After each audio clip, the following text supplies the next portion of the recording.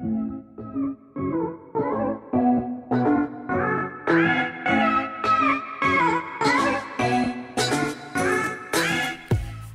everyone, welcome back to another episode of Don't Be So Dramatic. My name is Rachel and this is the podcast where I talk to different people in the entertainment industry and discover what their job involves and how they got there.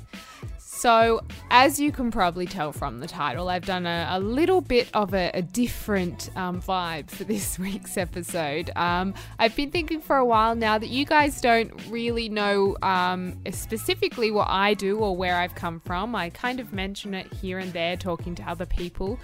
So I thought, why not let you in on who the hell is Rachel Baker? So I brought back my very good friend and first episode guest James Lundy to come and interview me on everything that I do and what I've done to get to where I am today, I guess. I have to preface by saying for the first, I'd say 5 minutes of the episode, I didn't realize that James's mic was turned off because I'm a professional podcaster. I'm very sorry. I've tried to alter the audio as best I can, but about 5 minutes in, the audio gets way better. So I hope this is interesting. I hope that you enjoy learning about who the hell the host is of this podcast. So without further ado, let's jump in. Well, this is weird. It's weird. Being on the other side of it. Yeah. I've never hosted a podcast before, and you've never been interviewed on a podcast before. No. Which is, I'm going to have to come up with my life story. Very quickly. Well, I might start off with, I still am. My name's James Lundy. I was your first. I was the guinea pig. You were. I know. That's the sound guinea pigs make, but... if you squeeze them hard enough. Well, I guess, so as everyone probably knows, you're Rachel Baker. I'm Rachel Baker, the host of Don't Be So Dramatic. That's not all you do, though. No, so I'm an actor and a producer and sometimes writer when I want to be, based in Sydney at the moment. So At the moment. Right. Who knows what the future holds. Tier 1 is great this time of year. So I think what we might do is we might start off how you normally start off with everyone. Mm-hmm. So let's talk about your journey, I guess. My journey. I like the word journey. It's very inspired. How did you start out? So I guess it's very similar to how a lot of people start out in the industry. Is when I was young, I was very into doing drama and doing little plays and stuff. And this is when I was probably 12 years old. I remember any time in primary school when we got to do a play or we got to act out a scene for class, I was like, yes, this is my moment. This is what I want to do, kind of thing. And so then in high school, but I didn't really register that I liked acting. I just kind of thought it was I like that thing that we do at school. And so when I was about 14, I think, or 15, my mum, I came home one day and she was like, I've signed you up for after school drama classes at where one of my friends did it. And I was like, why? I just didn't really understand. But obviously my parents knew, she really likes doing drama and stuff like that. So I was doing after school drama at the Art Umbrella in Caringbah. It's on the main road of Caringbah. Shout out. And, I was doing all of the school plays and stuff like that. I so vividly remember that I literally didn't care about any other class at school. If I got to do drama, I remember there was one day where it was a double period of drama. Oh my God, that was my day. I was fuck yes. So I was very, very much all about it. Did all that stuff in school. And then when it got time to sort of, finish year 12 and decide what I was going to do after that, it was kind of a given, I'm going to go and study acting somewhere. It was kind of there was never a kind of second thought of like, oh, maybe I should do a communications degree. So not if there's anything wrong with no, communications degree. no. I'm sure many people have. But so I decided that I was going to go and study a Bachelor of Performance at the University of Wollongong, because I grew up in a place called Stanwell Tops, which is down kind of near the south coast, and so Wollongong is the closest uni to there. And they do have a good acting degree there. So went off to uni, and that was an interesting time of my life. What I studied at uni was all like theatre-based stuff, but at the same time, I went to a Christian school for my primary and high school, and so then obviously when you get to uni, there's a lot of different people to what I was kind of used to at school, and so yeah, I went through for a fair few years when I was in Wollongong, a very interesting period of just like what I can really only describe as like identity crisis, I guess. Kind of. That sounds very full on. It probably wasn't that dramatic. Don't be so dramatic. Yeah, I just I was very confused about a lot of things, like who I was, and yeah, just a lot of things in life. So uni for me, it wasn't necessarily about like learning as much as I could and trying my best to get the best marks. Unfortunately, it was kind of a time where I was just like really struggling to work things out in my head. And yeah, so, and also because it was a theatre degree, and I really didn't know a lot about the industry going into uni. And then when I got out of uni, they didn't really teach us a lot about the industry, like how to get an agent as an actor, like showreel stuff, headshots. I really had no idea about that stuff. And I finished uni when I was 21. I'm 26 now. And was still living in Wollongong, and was like doing that sort of thing, traveling up to Sydney. I discovered, someone told me about Star Now. And so I got on that and I thought, oh, that's how I'm going to get acting work. And so I was auditioning for a bunch of student films at the time. I'd never done film acting before. So I had no idea that theatre wasn't as big in Sydney, which it's not. Theatre, like, there's very few theatres, and you know, plays don't have massive casts unless you're doing a musical, which I cannot do for shit. So yeah, I kind of realized quite quickly, like, oh, I have to do film now. And so it was really kind of learning by doing a bunch of really small, like, student stuff. I need to burp. There we go. It was stuck in my throat. Cut. We'll keep that in. It's very relatable. The traveling up from Wollongong to Sydney to do like a 15-20 minute audition was just so much, and so I decided, like, okay, I'm gonna move to Sydney and try and like do this thing. And so I moved to Sydney, not really knowing anyone, even though it's like an hour and a half from Wollongong. I'm still like, we all make it when you move from Wollongong or to Sydney or something, or vice versa. It sounds like it's this big thing, but like it really is just like 45 minutes on the freeway. Yeah, I know. It feels like, well, driving your speed. It depends on who's driving. That's right. Sorry to interrupt the episode, but I just wanted to let you know here is where I realised James's mic was turned off, and I fixed it so it gets way better from here.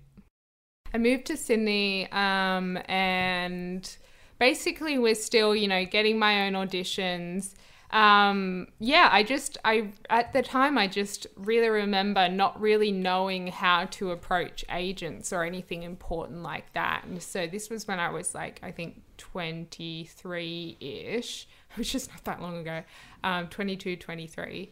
And I sort of I had to figure it out myself. I was kind of like, asking people, and then I kind of realized, oh, I need an agent if I want to get the kind of big time gigs sort of thing. And so and the only reason that I got headshots was because one of my aunties for my 21st bought me a headshots package. Shout out to Auntie Deb. That was so helpful at the time. I was like, oh my God, like I probably would have done like can someone take a photo of me against a blank wall on my iPhone kind of thing. Because headshots aren't cheap. They're not cheap. And there's something that you have to update every 3 months because your look changes. Like, I mean, in your case, it does. Every year or so. Obviously, because I dyed my hair, I had to change. But yeah, it feels like people are doing them non-stop. Yeah. So that was funny. So I had my headshots, and yeah, I did the whole, like, I think it's very funny. Most actors, like a lot of actors I know have done this where they do the bulk email to like every agent in Sydney or Australia, because you can be represented by people not in your city. And like, it must have just sounded so generic and like, hi, my name is Rachel. I'm an actor based in Sydney. Please have me on your books so I can become an actor. It's my dream kind of thing. I don't even know if I had a show reel at the time. Yeah, okay. Well, you're still a theatre actor at that stage. So what does a theatre actor do instead of a show reel? I think I'm not 100% sure because I've not really gone into theatre since I kind of graduated uni. It's been all film since then. So in terms of like, well, I guess the people that are doing Sydney Theatre Company shows are also film actors, and so they would have, you know, a show reel. But I mean, definitely in this age, there's definitely a major crossover between the two. It's not something you can just be one or the other. Yeah, you know? And that's fine. That's great. I mean, you're getting diversity, and they both have their pros and cons and whatnot. But it's interesting to talk about why that's a thing. Like, you know, like maybe 10, 20, 30 years ago, people were just one way or the other. And how as a theatre actor, I mean, you've kind of got your auditions and you've kind of got your past roles. But if you're fresh... Yeah. I mean, like, theatre and film are so different. They're just such different things. It's really... you can really tell when someone's a theatre actor and then they are new to film, because they're very loud and they project a lot, and that's great for theatre when you're trying to yell at the people in the back stalls. But for film, you don't need to project as much. Yeah, I remember having a conversation recently with a girl who's mainly a theatre actor who does a bit of film, and she was I was saying something like, it's with the difference for me with film and theatre is if you're playing a certain character in theatre, the energy of that character will most likely be placed more throughout your body, probably like in your torso, in your arms and legs, that sort of thing. Whereas in film, the energy for that character is normally placed in the eyes, in the face kind of thing, because you can't just be like waving your arms around on film most of the time. In comedies, you can, like, if you're being crazy, you can get away with it or something like that. So I think that's kind of, for me, how I differentiate between the two, is like the different kind of like the character can be the same, it's just kind of where the energy is placed. It's just a different way of executing it, you know. You've just got to consider, are you creating a character for a room of, 200, 300 people, or are you creating a character for one, a larger audience, but you're directing it through one, i.e. the camera. So I think my first time I did that bulk emails to agents, I didn't get any yeses or any meetings. And like, I know why. I was like just another generic actor, you know. Hindsight is bliss, isn't it? It's one of those things it's that you so funny. Yeah. So that happened, and so I think this was the time that I really realized, oh, okay, I think I'm gonna have to do this myself. And so I decided that I was going to write a web series, which was, it was really, I don't know why I thought that. But anyway, I kind of like bunkered down and decided I was going to write a comedy web series called Mossman Now, which was basically like this piss take web series on people who live in Mossman. So for anyone that lives in Mossman, you are a true hero. Yeah. That military road gets me every time. Yeah. So I remember so clearly, like, I was getting to the end of writing because I wrote 7 episodes.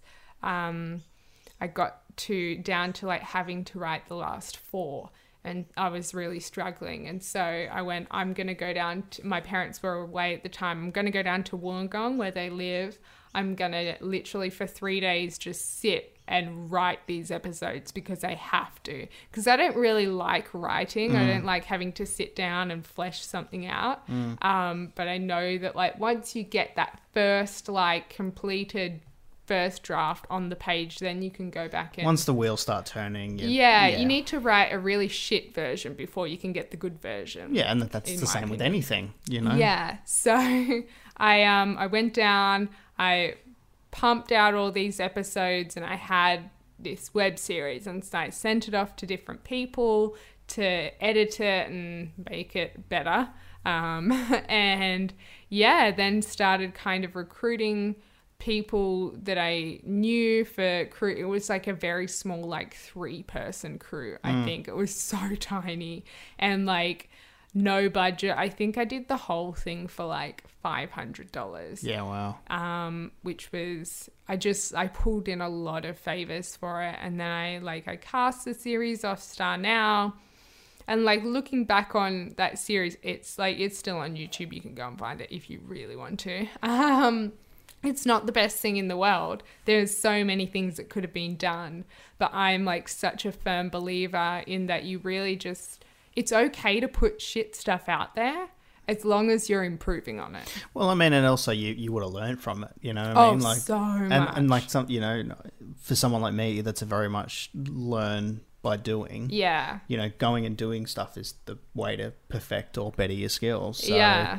You know, and if that suits your workflow, then by all means. Yeah, definitely. Yeah. It was, I learned so much. That's how I learned what producing was, essentially. And I think it's a great way to then look back on where you've come from as well. When you start working on bigger things, or, you know, things that are a little bit better, or, you know, you start going, okay, look, this is where I started. Oh my God, so embarrassing, but this is where I started, and now look what I'm doing. Oh, 100%. I cannot wait for when, you know, I'm on big things and I can like say to someone, oh my God, have a look at this. Like, I think some people think, oh, that would be so embarrassing and that sort of thing.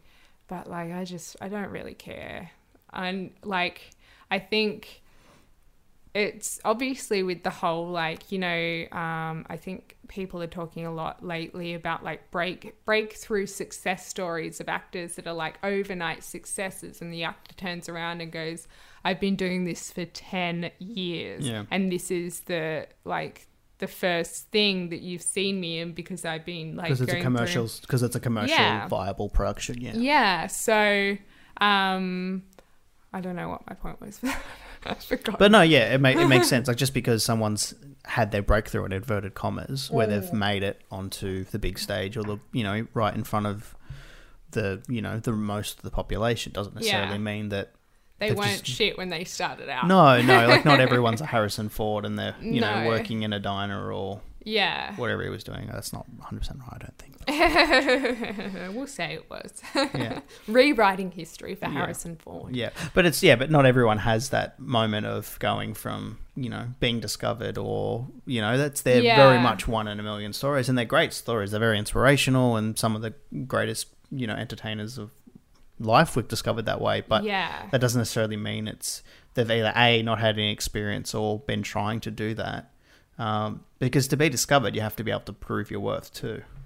Definitely. And I think it's very, very rare that someone's like, oh, at my first audition I got cast, and you're like, okay. Very, very rare. And I think like for some people that start off young in the industry, like really, you know, young, and then go from there, of course their earlier work is going to be good because they were working on big productions. But yeah, majority of us, the first things that you do are going to be shit. And I think like that's relatable to people, so don't be embarrassed about that. You know, it's funny, like, so what? So that's like, I thought about taking Mossman Now down, but I was like, why? I'm proud that I got that out there in a world where there's a lot of people who are frustrated about why they're not being cast and not doing anything about it. Like I'm proud of myself for going and doing something about it. Yeah, 100%. So yeah, and then what happened after? Oh, during Mossman Now, I got my first agent. Cool. Which was Locked them away. Bottom tier agent. Beautiful. No. Which is kind of where a lot of people start off as well. Yeah. Which is why I like talking about these things.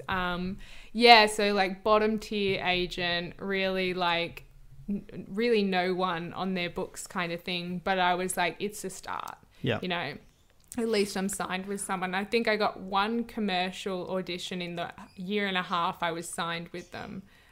Which was a self-tape audition as well. So I didn't even go into the casting director.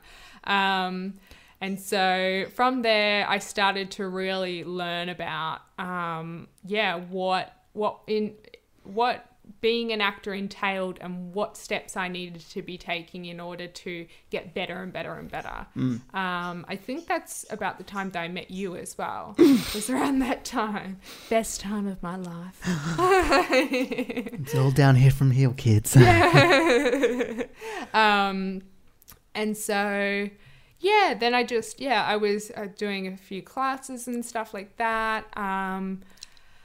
And then I ended up dropping my agent and going freelance for a bit, which is a very interesting thing also to talk about with actors, because I think everyone's really scared of going freelance without an agent. They think, oh, if I don't have an agent, then the casting directors are not going to be aware of me and I'm going to miss opportunities.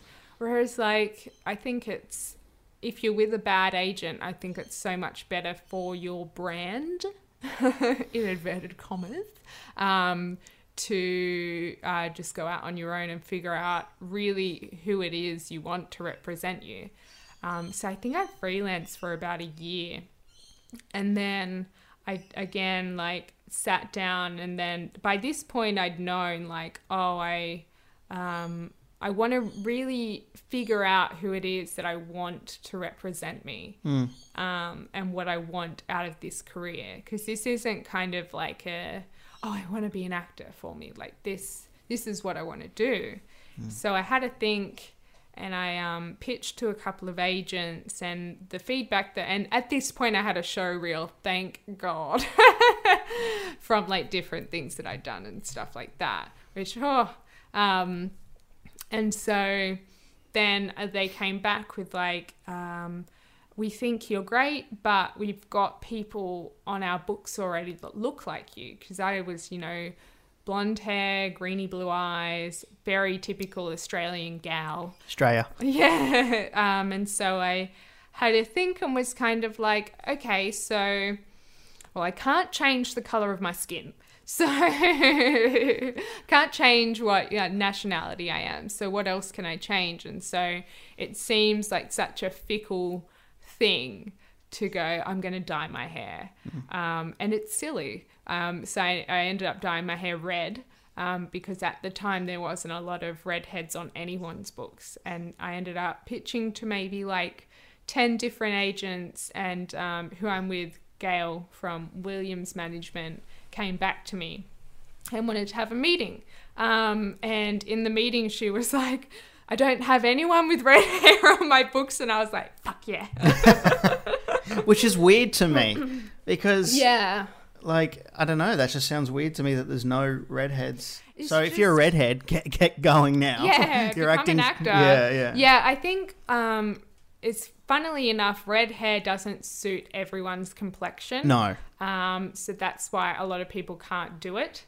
So yeah, I think it worked to my advantage. I don't want to question it. I just want to be like, okay, but don't everyone go out and dye your hair red. It doesn't. They just oversaturate. You oversaturate the industry, and then we'll So I ended up signing with Gale, which was a massive step up in my career.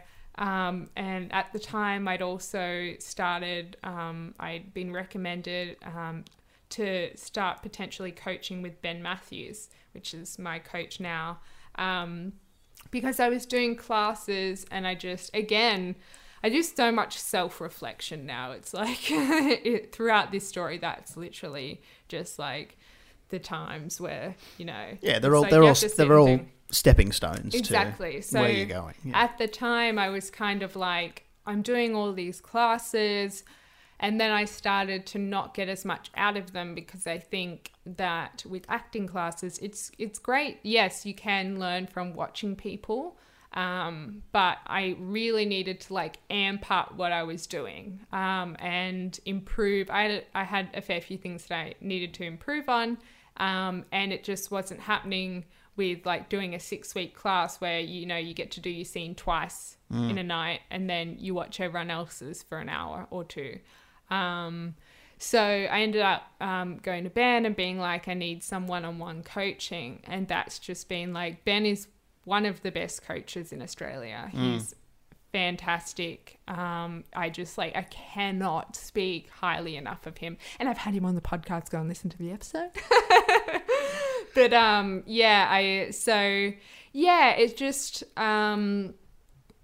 like one thing that I'll say is like everything that I've said so far in my story is that the only way that I was ever going to be able to step up is like through sitting down and self-reflecting and really looking at it from a critical point of view, not being like, how am I going to live my dream of being an actor? It was like, this is my job. I need to sit down and be like, okay, so I need to get this. So how am I going to get that in a business sense? Because as an actor, you're a product. Well, I guess it's no one in any job really just goes straight from their uni or whatever to their dream job. No, no one goes straight from high school to CEO or whatever it may be. Everyone has to kind of work their way up. Everyone has to do the jobs that no one else wants to do to kind of work up. And I think, to me, they're the kind of people that you want because they're the people that don't give up. They're the people that put in the effort to get where they want to go. Yeah, definitely. And I was kind of recently thinking about a few things of like goals that I want to achieve this year and stuff like that, and where I want to go next kind of thing. And it really kind of hit home that I was like, wow, like I must really want to do this. You're committed now, no escape. Oh my God. Well, I guess the thing was I kind of looked back and I went like, oh, like there was never a point that I turned around and went, I just don't want to do this anymore. This isn't enjoyable. Like even through the really hard times where I didn't have an agent, I was like not that good. I was doing student films. I was going through some really rough like personal stuff as well.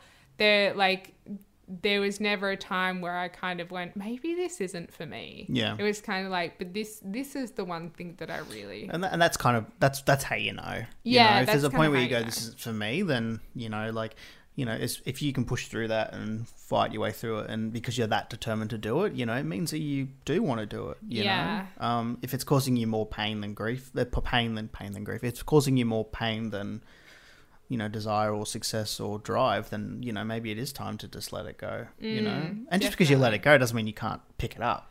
Exactly. And I think because it's a creative career, I think people kind of get embarrassed or weird about failing, air quotes, at acting, whereas if you were an accountant and you went, I'm going to give up accounting and go into law, people go, oh well, you failed at accounting then, right? Whereas with acting, I don't know why people have the view of when when someone's like, I don't really want to do acting anymore. I'm going to go into, I don't know, carpentry, law. A lot of actors go into law or carpentry. It's kind of strange how people go, oh, is that because you failed as an actor? Or you didn't get enough work kind of thing. Or you're getting a real job in inverted commas. Yes, that's the big one. So I think it's important to really continuously think about what you want and what you want out of this career, because the end goal can't just be, oh, I want to be in a big blockbuster film kind of thing. It has to be like, oh, I'm really happy with where I am now, and then where do I want to go? And when I get there, I'm really happy with where I am now kind of thing. Yeah, and that's and to be fair, that's a little bit more long term, because just because you get, you might get to the blockbuster film and have a role in it, but then where do you go from there? we all have goals and then we achieve them, and then, but, for most people, it's okay, I've achieved that goal, and then either A, they go, okay, cool, what's the next, where do I need to go now? Or they don't know what to do with themselves because it's like, I've done it now, what. And it just it's kind of like, this is going to be a great analogy. Here we go. It's kind of like if you're like going on a walk and you're like, okay, I want to get to, I don't know, if you're in a different country, like I want to get to this city, and so I've got to walk there. But all you're thinking about is when you get to that city, it's going to make you so happy. And so you've got your head down, you're just walking along, and you don't see all of the amazing things along the way. There's amazing mountains, there's people walking by, there's a deer in the distance. I think analogies say a lot about people, because the point you're trying to make is that people need to enjoy the journey, right? People need to enjoy the journey. So my version of that analogy is driving somewhere. So yeah, that's or so riding awesome. somewhere. Oh my God. Yeah. Oh my God. It's so telling. I'm dating a Canadian, so I think the wilderness stuff is brought out. Oh, I love wilderness, but you just like riding. I just like riding through it. Yeah. That's right. Or driving through it. Or driving really fast. Yeah, or flying through it. Depends on what I'm feeling. Flying. In a plane, or like you have abilities to fly? I've put you on the spot now. Anyway. You're like, fuck, I don't know. No. Yeah, it's all, and I think, people forget about the journey. People forget that, you kind of have to enjoy the journey as well. Definitely. Because that sometimes that's more fun than when you get to the destination. Yeah. Especially if the restaurant's closed. You're like, oh, okay, now what? Now I didn't look at those mountains on the way, and I'm disappointed. Yeah. No, I think, and that's part of the reason why I started the podcast as well, is I was like, I really enjoy listening to podcasts, and also podcasts are very popular. Like, I feel like every man and his dog now has a podcast. Exhibit A. Yeah, me. That's part of the reason, was I was kind of like, oh, I kind of want another creative outlet so I can enjoy the now. But also from a business perspective, it's kind of a way to network, as well as something else. If I'm ever in a situation where I'm talking to a casting director or someone that's important and they ask, what I'm doing, it's interesting to be able to say, oh, I've also got a podcast that's centered around the industry. Yeah, no, I mean, like, some people may not agree with me, but I always think it's great to show that you have either other interests, whether they be related or not, but also just other things that you're, pursuing, because it just shows that you're driven and you're trying to do you're trying to do stuff to help further your career and your networks. And yeah, for sure. And I think that's also something that I've kind of been focusing on in the last little while, is also going and doing other things that I enjoy. Yeah. Which is like, I get the hustle. I get like, as actors, we want to be doing something every day that furthers our acting career. But at the same time, you're human and you've got to live a life. Yeah, you've really got to live a life. And that actually, I think it, how do I say this? It lessens your desperation, which in turn actually makes you more of a desirable person or desirable to talent. employ. Yeah, Definitely. Like if you get an actor who's like, this is all I want to do, please cast me, kind of thing. Not saying that, but you get the vibe. yeah, You're like, oh. Whereas if you get someone who comes in and is like, oh yeah, like I also really love surfing. Like, you know, that's what I'm going to do this weekend. I'm going to go out for a surf. You go, oh, cool. Yeah, like my dad surfs. That's awesome. And that's a connection that you make. And then you go, oh, I'd really like to work with that person. Yeah. Because we had a conversation that wasn't centered around acting. Yeah. You want people to be real people. You know, you want to be a real person. And there's no... And I think that's like, as much as it's, you know, you should always go for every opportunity that you throw. And, you know... I think there's, especially in the entertainment industry, the creative industry, I think there is a massive case of FOMO, like a fear of missing out. Oh, definitely. There's this thing that casting directors talk about often, which is actors never take holidays because they think when they take a holiday, that's going to be their big break that happens. Exactly. And it does to some actors. Like, but you know what? I think it doesn't just apply to actors. I think it applies to everyone because if you're a freelance of anything in creative industry, that week that you take off to, you know, do whatever or whatever, you know, that might be the opportunity that you miss because, or something might come up and they go, hey, you want to work on this project? And then because you don't get back to them straight away, you miss out on that opportunity. Yeah. And I think we all need to kind of, I know I need to, but I think we all need to just kind of just let that go, you know, like stop checking your emails at 11:30 at night because after 8 o'clock, no one, or even after 7 o'clock or 6 o'clock, or even actually it probably should be 5 o'clock, but after 5:30 after 5:30 at the most. But you know what I mean? Like after that time period, like do you really need to check your work emails? You know, like if it's not, if it can't wait till 9 a.m. the next morning, you know, is it really that? If it's that important, won't they call you if they need you particularly? Anyway.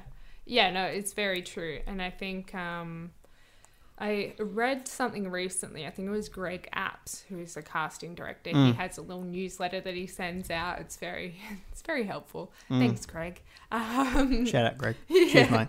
And he wrote this kind of really short article about how the three things in life that will give you the life experience in order to understand the characters that you're going to play is love, travel, and kids.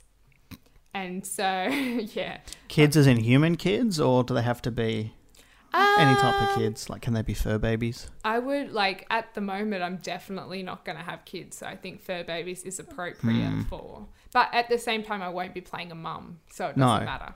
No, but I think he makes a very, very valid point that how can you be expected, or how can you expect yourself to play a character without life experience, or how can you expect yourself to relate to certain things?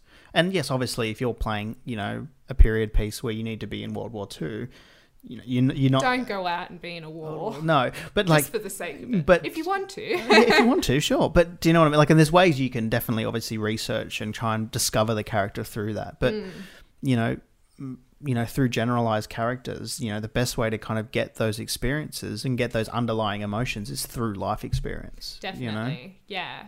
So it's always interesting when actors are like, oh, I don't really want to take a holiday because, you know, I'm so focused on my acting. It's like, what if you took that holiday and you had an experience and then you can go into your next audition and be like, well, I was just in France and, you know, I did this and that and blah, blah, blah. And they go, oh, that's super interesting. Yeah.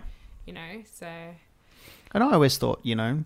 As for myself, someone in production, it's always great to, you know, when you see someone's kind of CV and they kind of have their portfolio and everything, but then they've got these things that they have other interests in. You know, for me, I've got that I'm first aid certified because budgets are tight, and if you need someone who's first aid certified, do you know what I mean? Too. But do you know what I mean? Like, you know, like, so those kind of things help, you know what I mean? Like, I've got things on there that are personal interests too, because people want to know that you're a real person and that you've got depth other than, you know, I am just a production robot. Not that there's anything wrong with production robots, but people want real people, you know? Yeah, for sure.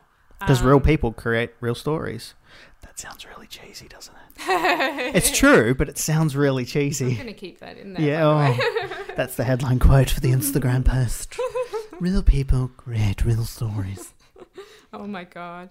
Yeah, it's, I think I'm learning more and more to draw on my experiences from life, as well, because there's been a lot.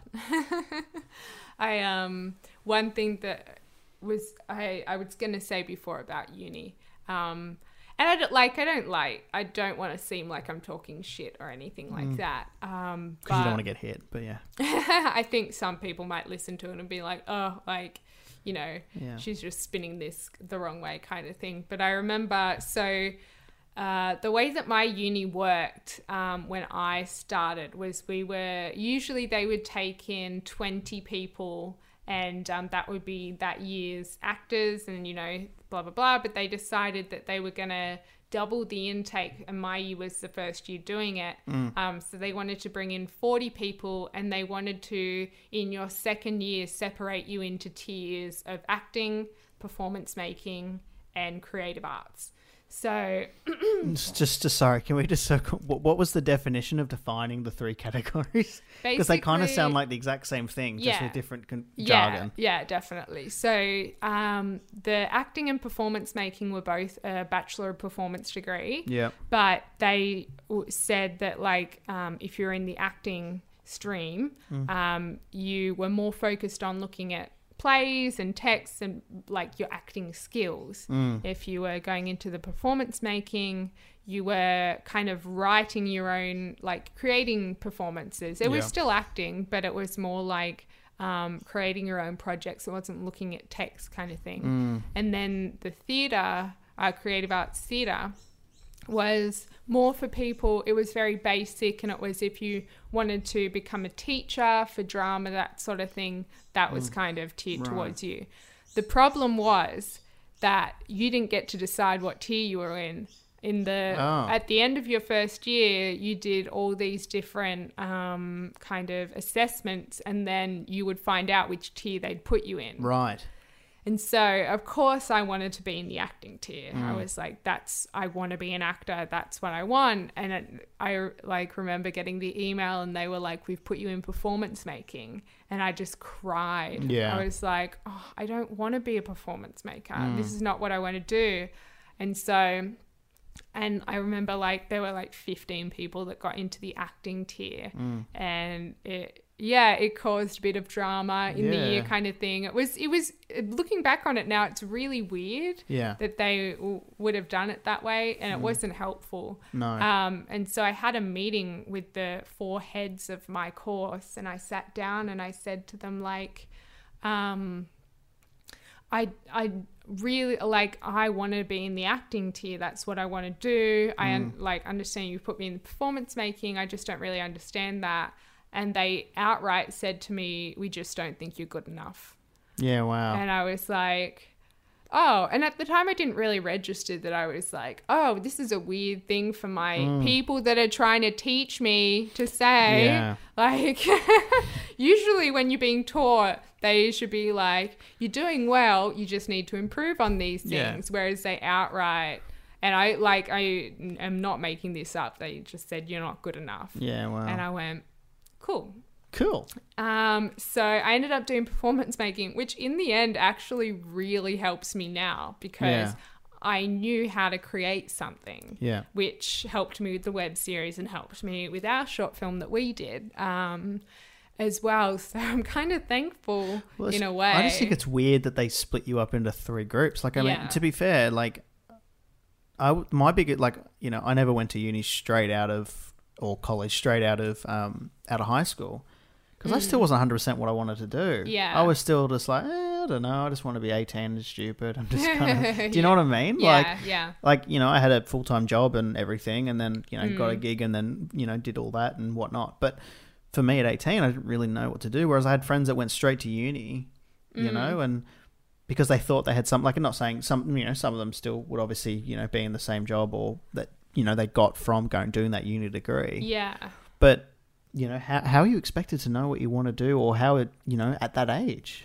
Yeah, I mean, I guess it's kind of assumed if you're like doing a performance degree, it's like, oh, you want to do acting, that sort of thing. But, and I think it was kind of, I don't know 100%, I'm just guessing. No. I think it was kind of like they wanted to have exclusively like their group of actors that they really nurtured, and then the other. So then why wouldn't you offer that as a new course? Like, I don't I mean, know. look, I don't you know, think they're doing it anymore because I think Yeah, it well. really failed, and I think they just went back to the old kind of Bachelor System. of Performance. Yeah. But yeah, it's a really interesting thing to reflect on because I just like, I always want to make a point to people that I've never been the favorite. I've never had things handed to me, like in terms of my acting career. Is there a stigma that you've had things handed to you? No, I just like I want Yeah, I like yeah. I just I don't know if people relate to that, and or if Yeah, they're yeah. going through a hard time in their acting career. Like, I just like it to be known that I have worked my butt off Yeah. because I Yeah. from the get go, Yeah. I wasn't good enough, and I like looking back, I wasn't good enough, but it would have been more helpful if I had surrounded myself with people who are willing to help. Yeah. Which is why my acting coach now, Ben, is so great. It's when I first started out with him like 2 years ago, I was pretty average. And not once did he's never said to me like, You're not oh, good. that wasn't Yeah. good enough Yeah. kind of thing. It's always been like, that was great. Yeah. And then next week we're going to do this Yeah. kind of thing. Because I think people forget that, you know, creative or acting or anything like that, it is an art medium. You know what I Yes. mean? And it's open to interpretation. True. You know, which is why we have reviews and, you know, people review stuff. Just because something gets an okay review or an average review or whatever doesn't mean it's necessarily a bad product. You know what I Yeah. mean? Like people, you know, like I had a friend that won't watch certain things if they have a certain score on IMDb Really? because they're not because there's so much out, which he has an interesting philosophy. So his reasoning behind it is there's so much content out there, it's so oversaturated. If it's not over a score, I can't remember what, I think it was 87% or something. If it's not over, it doesn't get That's over. a lot. Well, if it doesn't get over 87%, he won't watch it. Because there's Wow. things out there that are over that, which he believes that obviously they've been rated better, means they're better product. Which is an Okay. interesting. But then you don't get to decide for yourself if it's Well, good or not. and that's my argument to him, that there's Yeah. things that I quite enjoy that aren't as either you know, may have some story hole issues, or there may be Yeah. a few production elements that weren't 100% right, but there's still stories or productions that I still enjoy for whatever reason they are. And also they can be helpful for you to watch and be like, oh, okay, I like that element. How Yeah. did they do that? Yeah. I didn't like that.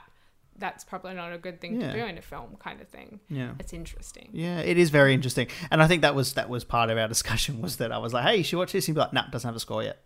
Wow. Yeah. Which always made things interesting. Like, which is fine. He's like, that's his interpretation. That's his, you know, that's his prerogative to choose what he wants, you know? Because again, art or video or film or whatever it may be, it's art and it is open to interpretation, and some things people are going to like, some things people aren't going to like. Yeah. But it doesn't necessarily mean anything about it. You know, if anything, you need to be open to as much as you can. Yeah, you know? definitely. Which is why I kind of, like, it raises an eyebrow that they tried to split up your groups in uni, because Does raise an eyebrow. it raises an eyebrow. Well, for many reasons, but also one, you know, if you're putting people into that just acting course, right, they're not getting exposure into what other parts are doing. So basically you're disadvantaging them by, and as much as you wanted to be in that group, you know, hindsight is you probably were better off being in that second group because you got more exposure to other elements of production. Yeah, definitely. I think you could do, I can't remember if the acting course had to do like, because at uni, you know how you have to make up a certain amount of units? Yeah. I think that they may have been able to choose like one other course of whatever. Yep. And you could do like stage managing or lighting and sound and stuff like that, or you could do something completely out of the course. But yeah, I think I was definitely better off doing the one I did, which was so funny at the time. Like at the time, I was so devastated. And yeah, so thanks, Wollongong Uni. UAW, kicking it. Yeah. But yeah. It's interesting how people kind of perceive what they think is the proper way to do things, or Definitely. And like I want to preface like what we're saying right now is that was just my experience of Wollongong Uni. it's kind of our interpretation of the industry. Yes. So it shouldn't be something that people take to the heart. No, don't, like, I'm sure like people that went there had a great experience No. there. Yeah, exactly. But yeah, as I said before, I was like also going through a bunch of like personal stuff, and so it was a really interesting time in my life. But yeah, it is. Yeah, it was definitely interesting. But that's okay. But that's who makes you are now. Exactly. Yeah. A hard ass bitch. Don't mess with me. Which is why your characters are always the hard ass bitch. Yeah. Unfortunately so. Or fortunately so, because I very much enjoy playing that sort of character. Well, it's good to know what your typecast is, and it's good that you enjoy a typecast. Yes. It's good to also expand branch out. Well, try new things. Definitely. Be versatile. Yeah. But, it's good to know that, like you're not going to be cast for a mother next week or... No. So, and I know that sounds really like doy, but, some people need to basically realize what their limits are, in terms of what they're being cast. I mean, not saying you could be cast as a very young mum. Yeah. A teenage mum. Teen mum. Teen mum. Teen mum. Teen mum Rach.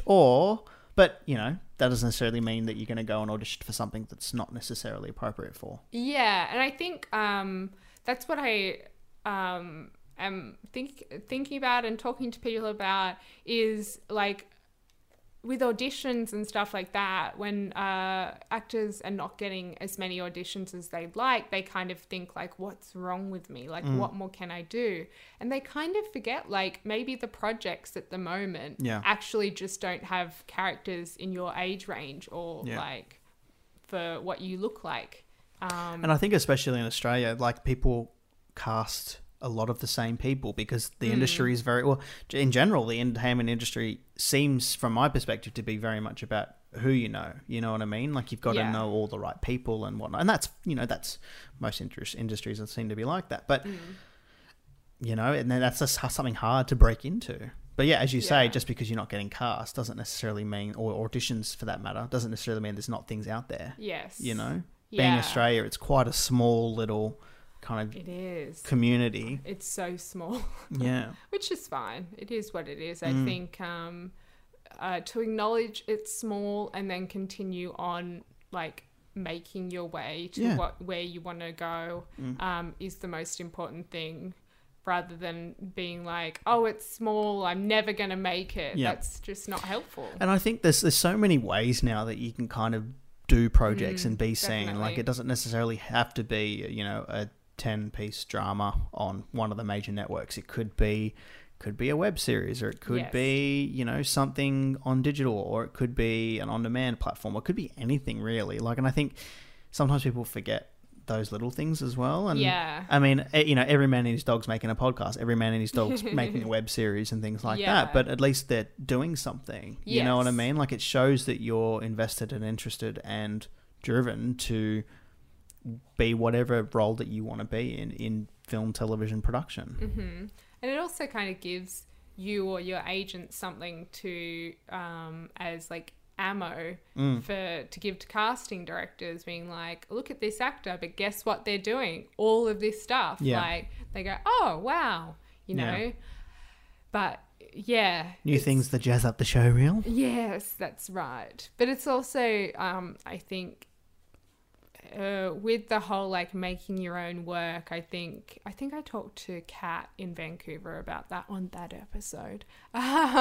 Just referring to all my episodes. About it's important to make your own work, but it's also important to be self-critical.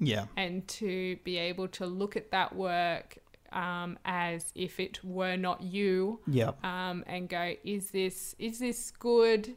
What can improve kind of thing in order to try and put the best kind of product out there, rather than just making a web series and being like, oh, I'm going to do this and this is what it's going to be, and then putting it out there and being not very self-aware about really how it came across, or that you weren't really putting your best work out there. Being self-critical is like, it takes so much work, but Yeah. in the end it's so helpful. Yeah. And I know there's a lot of people out there that don't like watching themselves. And I think that's the major... I find that so interesting Why? because it's weird. You don't like watching yourself? No, I watch myself. So self-absorbed. So self-absorbed. So egotistical. So, oh. Every day I watch my show reel. Yeah, and you just like... And give myself a pat on the back. Do you watch it while you brush your hair in the morning every day? Like you get that's like your G up before auditions. I myself, like if I've ever done cameos and stuff, I hate watching myself. I hate just, you know what I mean? I don't know why. I think it just takes practice. If you were doing that every week, Yeah, you'd of eventually course. get to a stage where you'd be like, oh, this is fine. Yeah. Same with people recording their voices. You Yep. get to a stage where you're like, it is what it is. Yeah. Same with acting. Like, I always find it very interesting, the big movie stars who are like, I never watch myself, you know? And I think, okay, that's fine. Like, obviously it works because Yeah. they're talented. But at the same time, I don't think that would be enough for me. I really like seeing everyone's efforts gone into and what the finished product is. Like just being on set and acting in that character for like a couple of weeks. I think that's only part of the puzzle. Yeah. And it's very hard to improve unless you have someone being like, oh, just in this part you could have done this and it looks like this. Unless you're actually sitting down and watching it and being like, oh, so in that moment I was thinking this, but I really should have thought this because then that, you know, brings out this and blah, blah, blah. It's, So keep watching yourself, James. Keep watching myself. Just keep filming. The only time I get to see myself is in speed cameras now. So, but that's all right. Once a week. No. You're like, shut up. We're limiting it now. Oh my God. Well, we've been talking for a very long time, so I think we should just wrap it up. Wrap it up. Yeah.